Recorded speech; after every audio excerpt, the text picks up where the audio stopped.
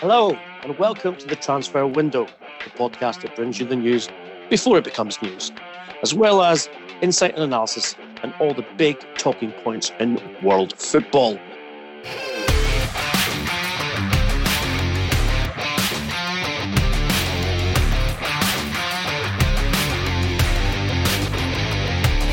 With me today, as always, is our transfer soothsayer, prophet, guru, whatever you want to call him, Duncan Castles.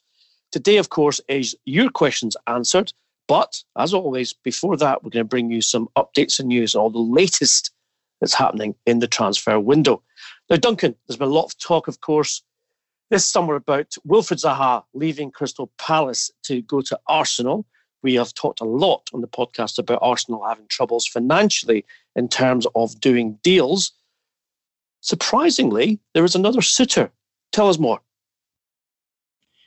Yes, Zaha's made it clear that he wants to leave Crystal Palace and take a step up in his career. He's keen on the move to Arsenal, but as you say, Arsenal have not been able to put together a financial deal that meets Crystal Palace's asking price, which I understand is around £80 million. Palace obviously have already taken a lot of money in this summer, having done the deal for Aaron Wan-Bissaka to go to Manchester United, which is worth up to £55 million of transfer fee to them. So they're in a strong negotiating position. What I have been told is that Everton have come in for Zaha. Quite surprisingly, I think, and that category of transfer fee is extremely substantial. But the information I'm getting from the Everton end is that they do want to try and do a very top level forward addition in this window. They have inquired about Nicola Pepe at Lille. Which tells you the scale of ambition there, because Lille have made it clear that they expect Pepe to achieve at least €80 million of transfer fee for them and have top Champions League clubs interested in the player, and also strong interest from Manchester United. Malcolm at Barcelona is another player that Everton have inquired about.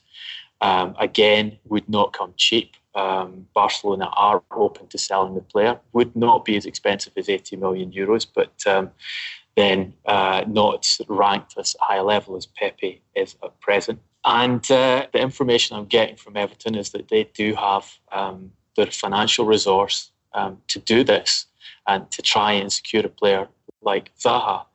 I'm also told that there is an interest from Zaha's end in going to Everton. He sees that as a club that would be an upgrade on Crystal Palace. If he's being brought into Everton, it would be as the star name to be the kind of central figure in their attack, which is something that would appeal to him. And what's clear is that this is going to complicate matters for Arsenal. If they're struggling to raise the transfer fee and have been proposing loan deals, going to Crystal Palace to make up part of the transfer fee, or allowing Palace the choice of some of the players that they don't want to retain in their squad. Carl Jenkinson is a name that's been mentioned repeatedly, who is available for sale by Arsenal and could be used by Crystal Palace to fill the gap left by Wan-Bissaka if they chose to go down that line. But if Everton are serious in this and can actually put down on the table a transfer fee that is enough to satisfy Crystal Palace, then I think that will be the end of Arsenal's realistic chances of securing the player, because I don't think Arsenal are going to be able to get to the £80 million. It doesn't even look like they're going to be able to get close to the £80 million that Palace are asking for the player. Two questions on this, Duncan, I suppose, which are kind of obvious and need to be answered. The first is, we all know that Wilf Zaha went to Manchester United, didn't settle in the Northwest, made, I think, only 5 appearances under Sir Alex Ferguson, having completed a transfer which was worth £15 million then, returned a little bit with his tail between his legs back to Sellers Park. And so the first is, what's changed in terms of the player if he decides he wants to go back to the northwest and live in the outskirts of Liverpool and play for Everton. That's what the second one is. In the initial interest from Arsenal, his brother was quoted as saying he's an Arsenal fan, he wants to play for Arsenal, and he wants to play European football. So does the Everton bid satisfy, or indeed, well, can it satisfy or answer both of those questions? Oh, he's certainly, if he wants to play for Arsenal, joining Everton's not going to allow him to do that. That one's easy to answer. He's certainly not going to get European football playing for Everton this season. So it would have to be a calculation that he could be part of turning that Everton squad under Marco Silva into a club that can qualify for European football next season. If he wants Champions League football, then it's going to be even harder, because it's difficult to envisage Everton reaching the Champions League in the next few years without very substantial progress from that team. But then there's no guarantee of Champions League football at Arsenal either. They haven't been there for 3 seasons. It's a big fight for them to get their squad into a position where they can return to that competition. In terms of leaving London, I think that is a factor. I think it's clear that his preference would be to remain in London.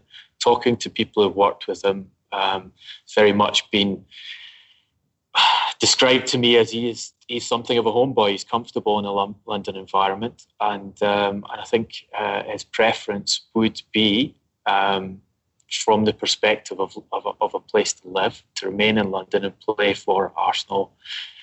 I think Chelsea would have been of interest to him if Chelsea were able to do transfers. They clearly aren't. However, he's a lot older than when he moved to Manchester United. He's now an established Premier League star. He is a leader of the team in terms of his performances on the field. So I think he's matured as an individual. Therefore, it's the idea that it would be impossible for him to move to the north of England and play and be comfortable seems a little bit strange. For it to be his preference, okay, I would accept it's unlikely to be his preference.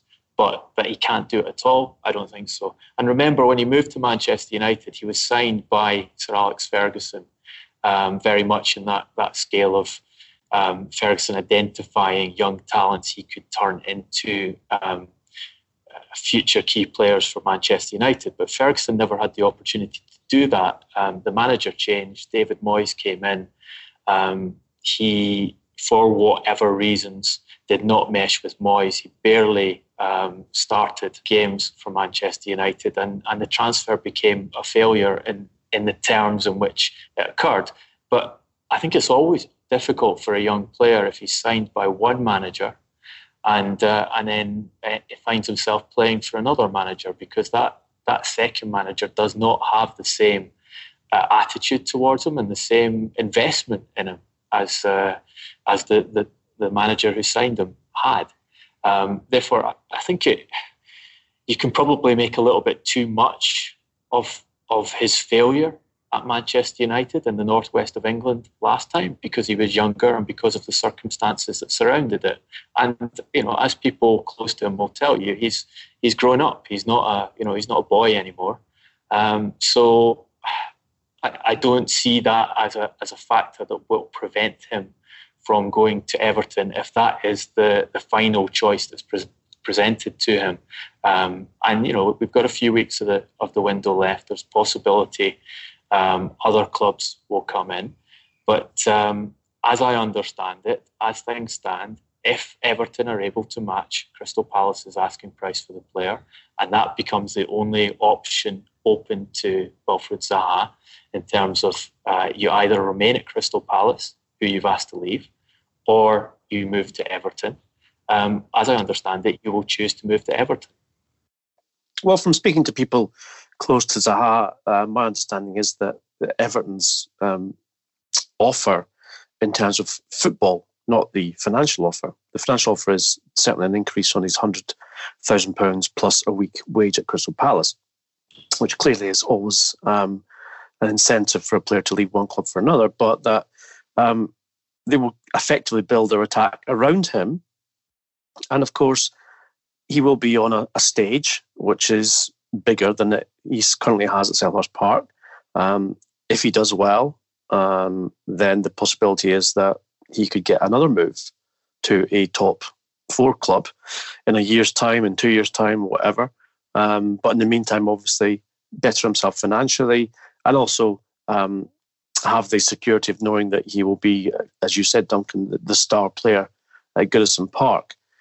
I also agree with you with regards to the fact that when he went to Manchester United, he was a boy. Now he's a man. He can choose, and he can choose to live in the northwest of England in order to further his career with Everton. So I don't see that being an issue either. Very interesting move from Everton because it would require a hell of a lot of investment, both in the fee and in the salary and contract.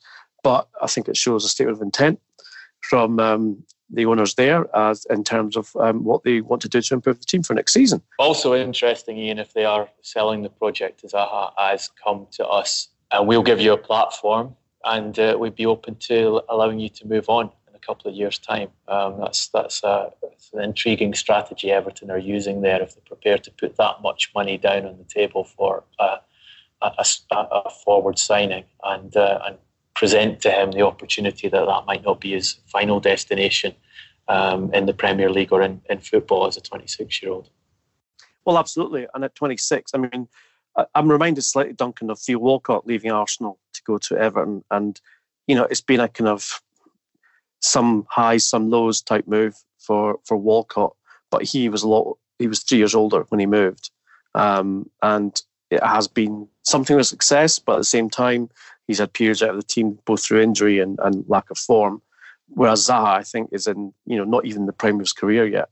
Therefore, an investment for Everton, I think, is a very interesting and valuable one, and one that I think that they can increase value in should he perform at the kind of levels he has at Crystal Palace and continue to do that at Goodison Park. So it's one of those which I think intriguing because we know the player wants to go to Arsenal. We also know that Arsenal are not able to meet the financial requirements of Crystal Palace in terms of the sale and the purchase. So it's one that we will bring you news of course, on the transfer window as that develops. News today as well of the new, let's call them the Shirley Bassey of the transfer window, the big spenders. For those of you who recognise that particular song of the Welsh songstress, the moment you walked in the joint, I could tell you were a Ryan Sessegnon of distinction, Duncan. What's happening with the Fulham player and his move across to the naming rights stadium? I can tell you that Fulham are open to selling Sessegnon in this window if their valuation of the player is met. He has 1 year left of contract at Fulham. However, they also hold a 2-year option to extend that deal. He's just 19, so he could only sign a 3-year contract the last time he agreed one with the club. Fulham keen to get revenue in to finance their return to the Premier League. They've also already made some quite high-profile signings and taking Ivan Cavallero from Wolves on loan. A player who's had great success in the Championship when he was part of Wolves' promotion season, and who the club's sporting director, Tony Khan, put a great deal of effort into securing that transfer. They've also signed Anthony Knockaert from Brighton, again a loan deal, in this case with an obligation to buy at £10 million if certain criteria are achieved during his time at the club. Fulham have been told that a number of clubs have talked to Sessegnon's representatives about a deal. They understand that Manchester United, Tottenham, Juventus, Paris Saint-Germain and Leipzig have all inquired about the possibility of taking the player, which shows the level of club that are interested in a guy who was identified as a top English talent when he broke into the Fulham team at such a young age. I think he's an interesting player in that he doesn't really have a settled position. He's played 48 games at left back for Fulham, 42 in left midfield and 20 at left wing. I believe Tottenham see him primarily as a left back to replace Danny Rose, who they haven't taken on tour with them and intend to sell this summer in much the same way as they've already sold Kieran Trippier to Atletico Madrid for a substantial fee. It's part of that Daniel Levy strategy of moving on your maturer players when you can get a transfer fee for them and when they're asking for high wages to stay at the club, and then signing younger talents who you think will increase in value and don't cost as much in terms of wages. And Sessegnon very much fits that profile for Tottenham in that at 19, having broken into English football at such a young age, having that list of clubs chasing him, you can see that if a move to Tottenham went well and he established himself in the first team, then his value would increase, and Tottenham would not only have themselves a player who could give them years of service at left back, they would also have a player that they could use in that strategy of cashing in on when the moment suits them at a later stage, if Daniel Levy decides that to become necessary. And I understand that Fulham value the player at up to €30 million. So the fee's going to be substantial here, and I expect it could take some time to resolve itself, because it seems that Sessegnon's preference is to go to Tottenham. It's clear that Tottenham are very interested in the player, but we've seen this kind of process before where Levy, Tottenham have a defined target who they want to get. They know the club who he plays for at the present are ready to sell, and they negotiate until they can try and get a price that suits them. And one of the ways to do that is to let it run to the end of the window and try and force the current club to accept an offer less than the one they'd prefer to get for the player. I do get the feeling in this one, Duncan, that Sessegnon, because of his preference to go to Tottenham Hotspur and the fact that Fulham know that that's Sessegnon's choice, and he will make it difficult, even if a club came in for him with a better bid, may well refuse to leave for that club. I kind of see this one resolving itself sooner rather than later in the player's transfer to Tottenham for a fee of around, I think, 20 million plus maybe 5 in add-ons, but even then it might just be 20 million straight. So interesting one, because he is certainly a talent. He's played for England under 21s, and someone who I think would certainly fit, as you said, Tottenham's profile status of signing young talent and developing them into their team. Today is Your Questions Answered, but we're not going to even stop the news there. And also, we've got something very, very special, because we are joined by royalty on today's Your Questions Answered, because Leo Prince has asked Duncan, Leroy Sane, update, ? Straight to the point, Duncan. Do we have an update on Leroy Sane? Yeah, an update.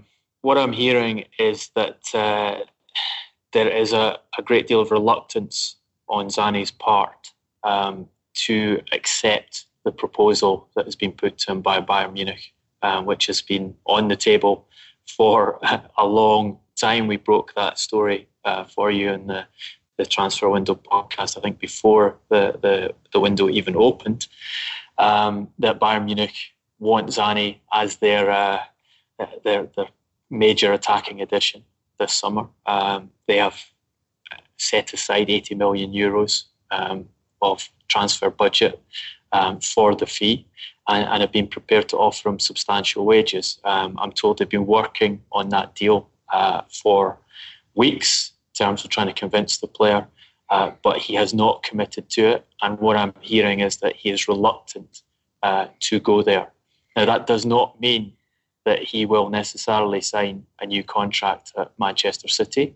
Manchester City have said that they want to retain the player, and they have been working, as they have been for a long period of time, on proposals of a new deal to extend Sane's contract beyond the 2 years remaining on it. Sane has rejected all of those to date, made it clear that he expects to be put on one of the highest pay levels at Manchester City because he believes his talent and his contributions to the past two Premier League title winning seasons merit that. And he wants to be seen as being one of the top players at the club. Interesting comments from Pep Guardiola in the situation in the last week. Asked about Zane, he basically gave an answer that goes both ways, saying he wants to keep a player of his quality in the club. He's happy to carry on working with him. He wants to keep improving him. But at the same time saying, if the player's not happy here, then I don't want players at the club who are unhappy at being at the club. So, which tells you, I think, that the situation remains open. And of course, Bayern Munich are not the only club that Zane could end up going to. You are talking here about one of a player who's established himself as one of the best attackers in the Premier League, whose statistics are exceptionally good, who was restricted in playing time last season because Guardiola kept him out of the first team on numerous occasions, choosing to quite often to play Raheem Sterling in the left wing berth rather than Zane for reasons of relationship and being unhappy with Sane's behaviour around the training ground.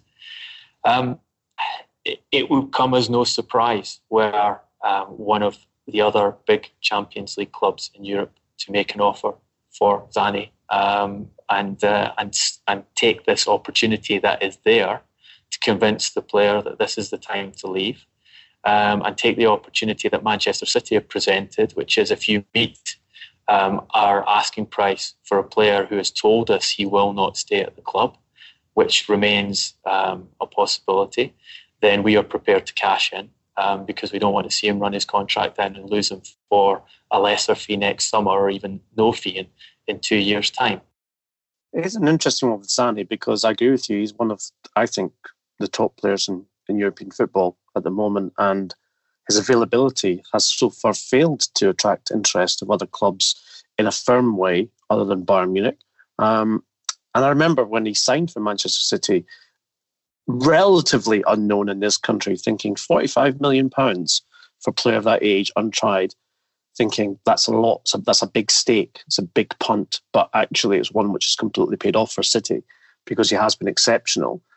And I have to say, you wonder why he would want to leave, in the sense that with David Silva having one more season left at City and also Raheem Sterling signing a new contract, he's part of something big there, Duncan, which you think can only progress. And he would progress as well if he stayed. It's obviously an issue between him and the coach, which is effectively forcing his hand with regards to his decision-making processes. Look, he's a great example of Manchester City's recruitment. They've been exceptionally good at identifying players in his age range. He's only 23 now, who will improve their squad immediately and then turn into top players. They've done it again and again and again. They are probably better than anyone else in the Champions League, I think, at that kind of recruitment of picking players who've got the possibility to improve and to be first-team players for 10 years, in principle, if they keep renewing their contracts. And that's essentially what they do and what they've done with everyone else. You see Sterling, you see Kevin De Bruyne, you see Bernardo Silva, all of them, they come in, they play well, they achieve targets. Ederson, new contract, extend, improve terms, keep the player happy at the club, increase their value, improve the team. Sane is the outlier because he's gone through that process and he's refusing to sign the new contract because he's not happy with his status at the club, and he believes he's undervalued by the coach and undervalued by the club in the sense that they're not paying him what he wants to be paid. He's the outlier in that sense, and I think a lot of it comes down to his character. If you talk to anyone who has worked with him, if you look at his history with the German national team, he was left out of the World Cup by by Joachim Löw because of attitude and because Löw felt he wasn't going to be a starter for him and he would be a disruptive force as a backup player in the squad. So would rather not have him there and took a lot of criticism for it. But it's clearly an element of handling Zane as he is difficult to keep on board and to keep working. And in a squad like City's, where Guardiola has the options to leave him out and put a very high quality replacement in, I think that problem's exacerbated. He'll make a decision in the end, and who's to say that leaving Manchester City would be a bad decision for him? He has the option to go to Bayern Munich and be a lead player. Whether he decides not to take that, which is what I'm hearing, that he's very reluctant to take that or not, that is the alternative that's being offered to him. It's not exactly a step down to go from Manchester City, where you were one of only 3 players to provide 10 Premier League assists and 10 Premier League goals last season, but had far less playing time than everyone else who got to that figure, and to a lot of other top-level attackers in the team. So to be a second choice or a first and a half choice for Manchester City, to go from that to go to being the centrepiece of Bayern Munich's attack is not really a step down. So that's one of the options available to him. As I say, it's not hard to envisage a similar option presenting itself either this summer or next summer if he chooses to stay at City and not sign a new contract. So you've got to see it both from the club's perspective, also from the manager's perspective, and also from the player's perspective.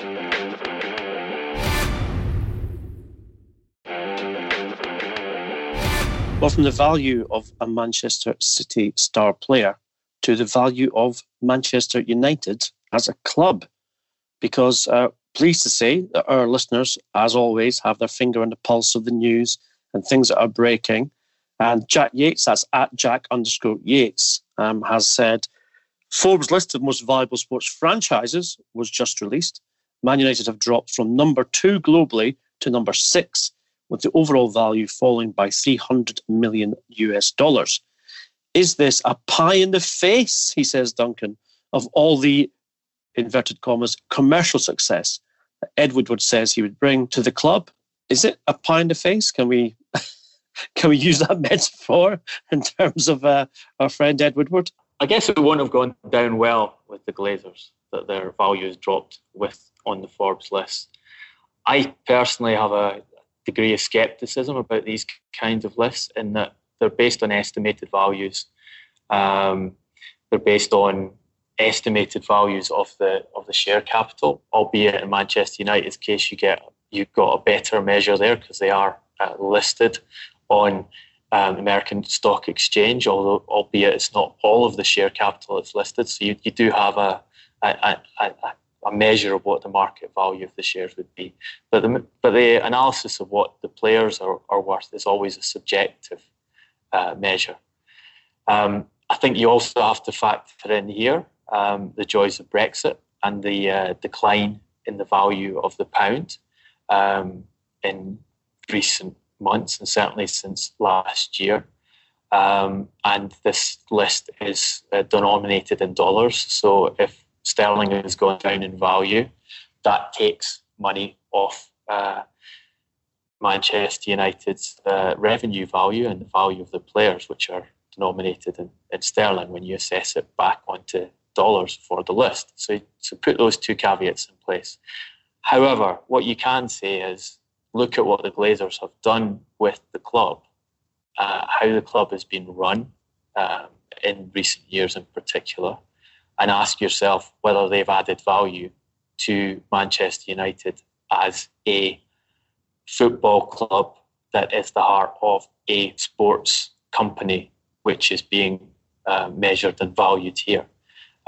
We've talked before about how the thing that Ed Woodward has been exceptionally good at during his time at Manchester United, which is increasing commercial revenues, has stopped. Those commercial revenues are basically flatlined for several years now on Manchester United's reported accounts. So that value is not being added in the area that Manchester United have been great at adding value under the Glazers.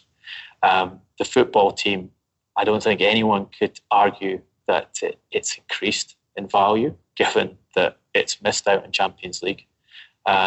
It's missed out on a top 4 place in England in more than half of the seasons since Ed Woodward became executive vice chairman. The squad has been mismanaged. The transfer policy has jumped from one extreme to another. Sometimes they back the manager. On other occasions, they refuse to back the manager. There are big question marks about a lot of the deals they do. They tend to buy at the highest prices possible, end up buying at the highest prices possible, be very poor at selling players, asking too much money for players like Marcus Rojo, who they want £25 million at present for, when I think there are very, very few people in football would value Marcus Rojo at £25 million for a transfer fee, in particular after the season he's just had. But that's just one example. Giving contracts to players who are not established first team starters and don't look like becoming established first team starters like Phil Jones. So it's not hard to make a case that the management of the football side is such that they haven't added value to the squad in the kind of way that we've just been talking about Manchester City and how good they have been at spending. Yes, more money than anyone's ever spent in the transfer market, over €1 billion committed to transfer fees in the last 10 years. Yes, they've put more resource into it than anyone else, but they've used that resource well. And when they buy players, they buy, as you say, at high price for someone like Leroy Sané, but their valuation increases because they're buying the right players and they're developing them in a way that succeeds. Manchester United haven't done that. Therefore, I guess the reflection that you see in the Forbes list of their value decreasing at least partly has to do with the fact that they've failed in the transfer market. They've failed in their appointment and support of managers. And they've failed in the area that the Glazers are, and the Glazers' central appointee has been really good at, which is increasing commercial revenues. They've stopped doing that. I suspect, Duncan, the prestige factor that's been lost in this Forbes list probably hurts the Glazers more than the $300 million drop in estimated valuation. After all, there are 2 sports franchises who top that list, and they're both American franchises, and therefore for Manchester United to feature in the top 3, as they have done in the past couple of years, was probably a big sort of dinner party conversation that the Glazer brothers could have whenever they invited their friends round. So I suspect that the prestige factor is probably more hurtful than what's happening in the pocket, because the drop in market capitalisation isn't serious or even dramatic. As you said, it will rise and fall in circumstances like non-Champions League qualification, the value of the pound, etc., etc. Although, of course, they are listed in the New York Stock Exchange in part. So, I think the Glazers will not be putting Edwards under pressure as such, because I think he's very much still a trusted employee and ally with regards to the way he runs the club. But I do think that little things like this will maybe niggle them with regards to how the direction of the club is going and going in.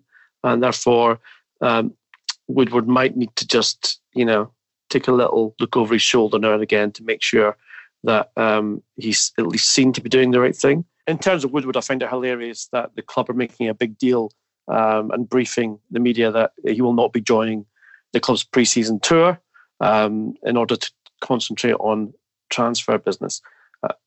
I'd like to know what Edward would be doing on their pre-season tour. Would he be doing the double sessions with the players to get himself fit and trim for the new season, or exactly what is more important than Manchester United's transfer business for Ed Woodward in a pivotal transfer window for the Old Trafford club regarding their recruitment and indeed their sales, with news, of course, that Romelu Lukaku's moved into Milan may well be on the verge of collapse because Inter are not prepared to up their initial offer of €60 million for the player. and the end up could be they have a player who's both unhappy and unwanted by Ole Gunnar Solskjaer for next season. So yes, I understand that he may go on the pre-season tour to meet and greet sponsors, but apart from that, I don't really see his use to the club when he should be back orchestrating whatever deals that they're going to do, whether it be from the UK or anywhere else. So Duncan, I mean, as I said, the use or indeed the effectiveness of, he's effectively chief executive being on that tour. I mean, do you see any point in that apart from the sponsorship thing? Well, look, just a couple of points on the Forbes thing. One, if you're looking to sell the club, and the noises around Manchester United were the right price to be offered to the Glazers, then they would take their profit from selling the club, and we're talking very substantial prices here. Then it's probably nice to be able to say we are valued by Forbes as the most valuable sports franchise in the world. It's a nice little selling point to have. But more pertinently here is, if you're talking about valuations of club, one thing's for sure: if you continually take money out of the club that the club has generated itself from its own success on the field or from its own commercial marketing success, if you repeatedly take money out of the club, then the valuation of that club will fall, because you're taking capital from the club rather than reinvesting it in the club to make the football club stronger and more successful. And we know that the Glazers have done that. The buying of the club involved saddling the club with debt, which has been paid from the club's revenues. Glazers take money in terms of dividends and directors' fees each year from the club. They take money from the sale. They've taken money from the sale of shares in the club. None of that money has gone back into the club. So in terms of what the potential valuation of Manchester United could have been, it could have been far, far higher. And that's something that has been identified by the Glazers Out campaign.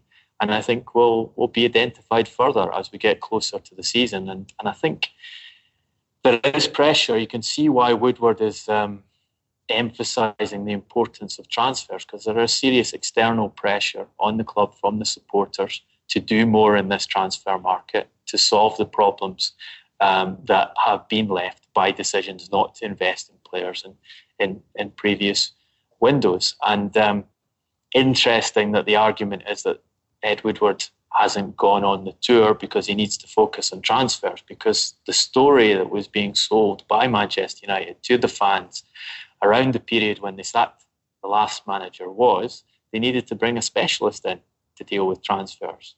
And that would improve their transfer market activity, would be by hiring a director of football to control these matters rather than leaving them in the hands of the executive vice chairman, whose track record in this area is obviously very poor. Well, from one Manchester United story to another, and that, of course, is the future of Paul Pogba. Now, Pogba has been the subject of lots of speculation. We've told you, we've kept you up to date with the information regarding a possible transfer out of Manchester United this summer. And Drumel Carrea has asked an interesting question, Duncan, because obviously, as all our listeners will know, if you type the two words Gareth Bale into your search engine right now, then you'll probably break the internet with regards to what the responses and listings that you get. And Drumel has asked, is Real Madrid pushing Bale out to gather money to buy Pogba, or is it just the cold relationship between him and Zidane? I think it's both. I think Zidane has made a decision. He doesn't want Gareth Bale in the squad from a footballing perspective. He's had issues with him before. He doesn't like his attitude, does not like that he's not available to play as often as you would like a player with that amount of salary and status in a club to be available to play. So they've made a sporting decision to sacrifice Bale, but also it's a financial decision in that he is one of the highest paid players in football. They're directing salary towards one of the highest paid players in football who doesn't play as much as they'd like him to do. So pragmatically, you'd say get him off the books and spend that money elsewhere. And obviously, Zidane wants Paul Pogba. We told you months ago that Zidane had prioritised the purchase of Pogba after getting Eden Hazard deals in place, and has been pushing Florentino Perez to complete that. And that won't be a cheap deal to complete. If it proves possible to complete, it's going to be a big transfer fee to Manchester United and very substantial wages. So they do need the money to do that. I think it's interesting to look at some of the noises coming out of Bale's camp. The reports that he would be interested in China only if an offer came to him that would make him the highest paid player in the world. So this is a briefing that one of the TV stations in the UK has reported, that it would take something huge and very special, an offer that would come close to making him the highest paid player in the world. So I think that shows you the importance of cash in Bale's decision, albeit you understand that players will only generally will only choose to go to China if they're receiving a pay rise to go there. That emphasis on making him close to or the highest paid player in the world is fascinating. Something that also I came across this week in terms of Gareth Bale and his past history with managers at Real Madrid, which I found fascinating, was Carlo Ancelotti talking about what happened during his time at Real Madrid. And Ancelotti was the coach for the first 2 seasons in which Bale was at Madrid after that world record €100 million transfer.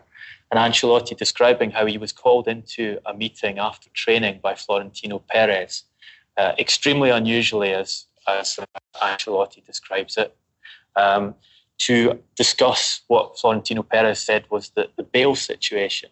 And according to Ancelotti's account, Gareth Bale's agent had gone to Florentino Perez to complain about Bale's use in the team and asked that instead of being played on the wings, he wanted to play more centrally, and asked that be put in effect. And Florentino Perez then took Ancelotti into a meeting and explained that to him and asked that he should be played centrally and that the player wanted to be played centrally. And according to Ancelotti's account, his response to Perez was to say, "I'm not going to do that.